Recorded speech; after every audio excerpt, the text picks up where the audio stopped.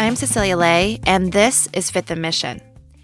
We've all heard those stories of people finding treasures behind the walls or under the floorboards of old San Francisco houses they're remodeling.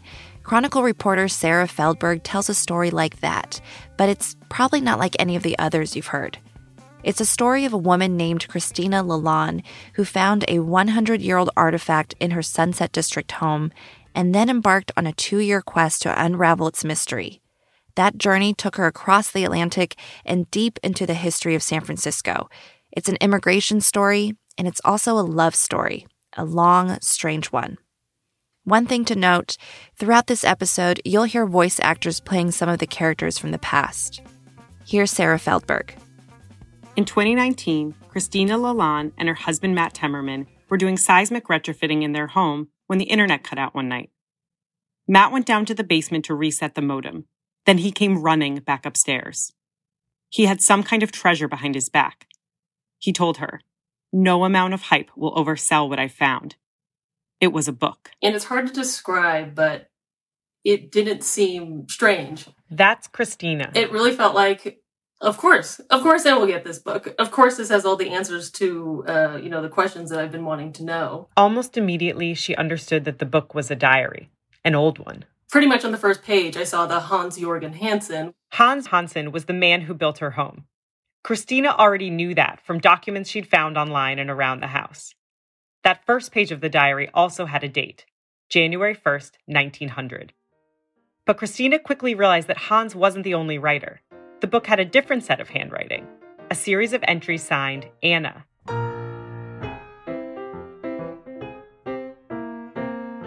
Christina didn't know the extent of it then, but those pages told a love story. It started a century ago and an ocean away, but it ended in San Francisco. For almost 2 years, Christina studied the words in the diary. She followed their clues across the Atlantic and deep into the history of San Francisco. Finding a diary squirreled away for more than 100 years sounds like a fairy tale, but this one wasn't exactly happily ever after. In all the years I've been in America, I haven't been happy. I have always had something to make life hard for me. And now I'm again sad. Sad because I have again sent you out in the world alone. My whole life has been destroyed, and now I've been away from her again for a long time. And yet her and no other is what my life is all about. Those are voice actors reading passages from the journal written by Anna and Hans. You'll hear them throughout this episode.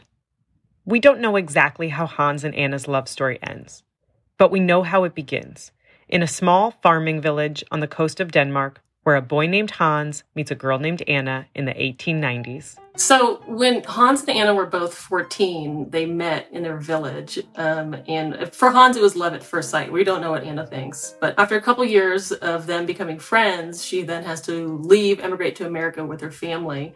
And Hans just pines away for her. Hans writes in his diary that he's determined to become worthy of Anna.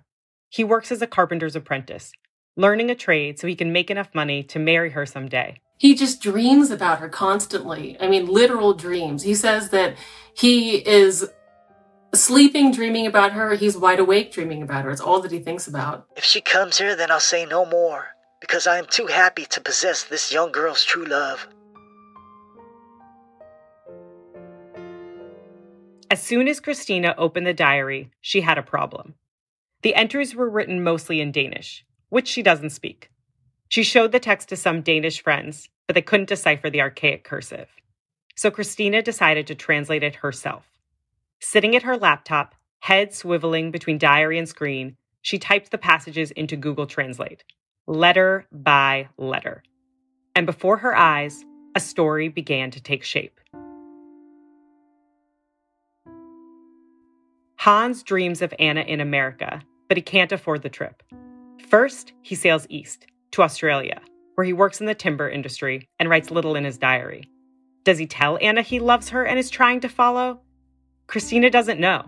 But by the time Hans lands in California in 1904, Anna is married to someone else. Anna must have written Hans saying that, her marriage wasn't going well. And that Hans picks up on this, I assume. Because in the fall of 1905, Hans relocates to Chicago, just a couple of hours from where Anna lives with her husband in St. Joseph, Michigan. Maybe he didn't want to crowd out Anna. Maybe he wanted to play it cool. Like, I'm going to come see you, but not like right next to you. But it's clear in the diary. They reconnect. And they begin a correspondence. They're obviously seeing each other, on weekends. And, getting to know each other for the first time, really, since they had left Denmark. Hans doesn't reveal what he hopes the trip might bring, even in his own journal. But we know what he does when he sees Anna again. He gives her his diary.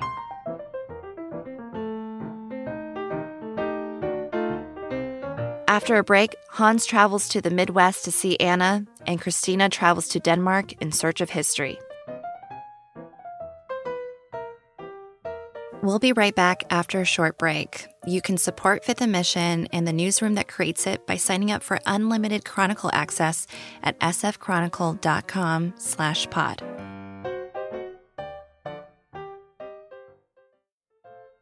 In 1905, Hans travels to Chicago to see Anna for the first time in 8 years. And he does something brave, or desperate, or achingly hopeful. He gives her his diary. At some point, he must have just said, look, I love you. Here's my diary. If you just read it, you'll know. And, obviously then she is in possession of the diary and she writes in it too. And she tells him that she loves him as well, even though she's married to somebody else. My heart was able to burst when I thought about what he had always thought of me. But with God's help, we will be together, to never divorce, for this is the only goal I have in this life. From October to December of 1905, Anna treats the book as her own. She pours her love for Hans into it in grand, sweeping statements, and she pines for a future when they might live out their romance. Why do we not have the right to always be together? You, my brother, saw how happy these verses have made me. God knows when and where I'll see you again. Life would be empty. He and I will someday be happy together, whether we two are separated for the time being. For it will then surely be my death too. But Anna refuses to consider divorce. And in 1906, Hans leaves Chicago the same way he had arrived. Alone, with his diary.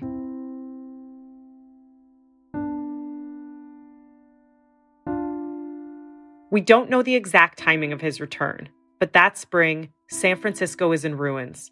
A massive earthquake had struck on April 18th, leveling large swaths of the city and sparking a fire that left half the population homeless. The earthquake had just happened, so being a builder, being a carpenter, obviously he would have had opportunity for a lot of work.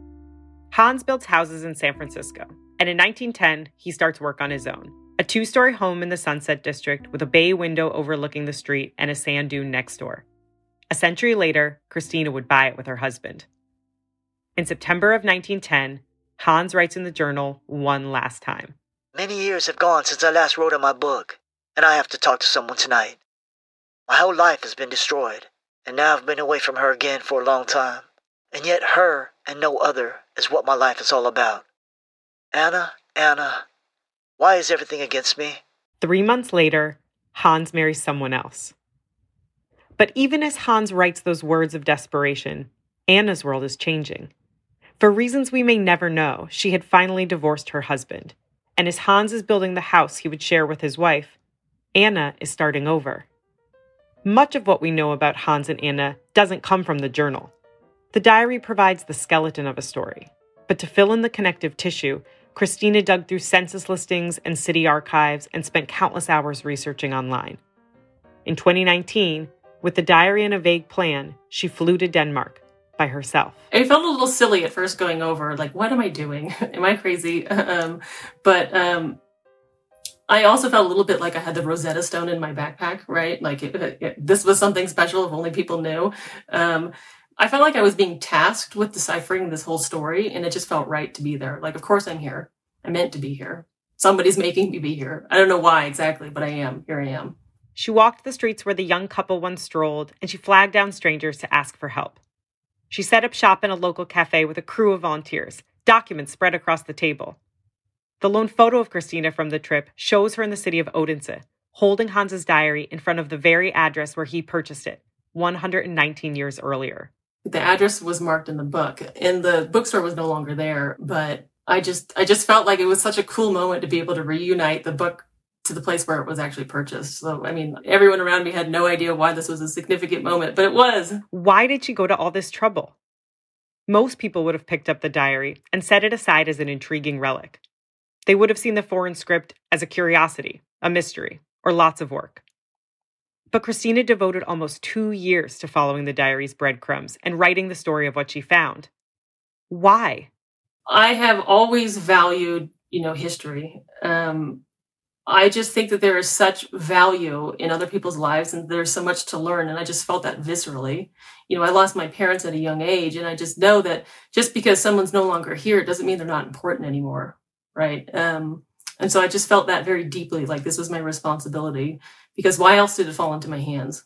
After months of research, Christina hit a dead end. Hans had married and had 3 children, but Anna had vanished into history.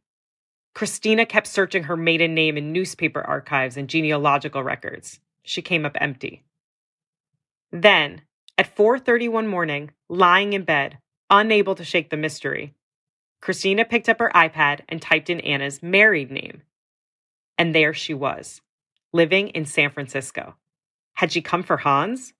I think she must have come for Hans. There's no other reason. I mean, I know her entire family tree. She has no other relatives out here. As far as I know, she has no other friends, period. According to Christina's research, Hans and Anna never married. But archives and historical records don't tell the whole story. They aren't built to capture friendship. Hans eventually divorced. Anna remarried and was widowed. But they might have connected again, late in their lives.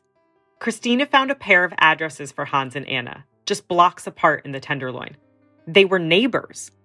Did they know that? Christina believes they did. I think that they were always drawn to each other and maybe couldn't explain how or why. And I just think that they just became each other's family, and almost like a romance would have ruined that. And maybe it took till the end of their lives to realize that. She likes to imagine them walking the hills of San Francisco, side by side. Maybe the last thing Hans wrote in his diary, a glimmer of optimism capping an outpouring of despair, had come true at last. Good night, my beloved friend. You are my everything. Hope disappears. I hope it will rise again. For Fifth and Mission, I'm Sarah Feldberg. Sarah Feldberg is a San Francisco Chronicle reporter and editor. You can read her story about the diary and Christina Lalonde's pursuit of its history at sfchronicle.com/diary. Christina Lalonde wrote about Hans and Anna in the diary for the Atavist magazine. Her story is headlined Castles in the Sand, and you can find it at atavist.com. Our voice actors were Lena Bausega as Anna and Damon Gusson as Hans. This episode is produced by King Kaufman. Thank you for listening.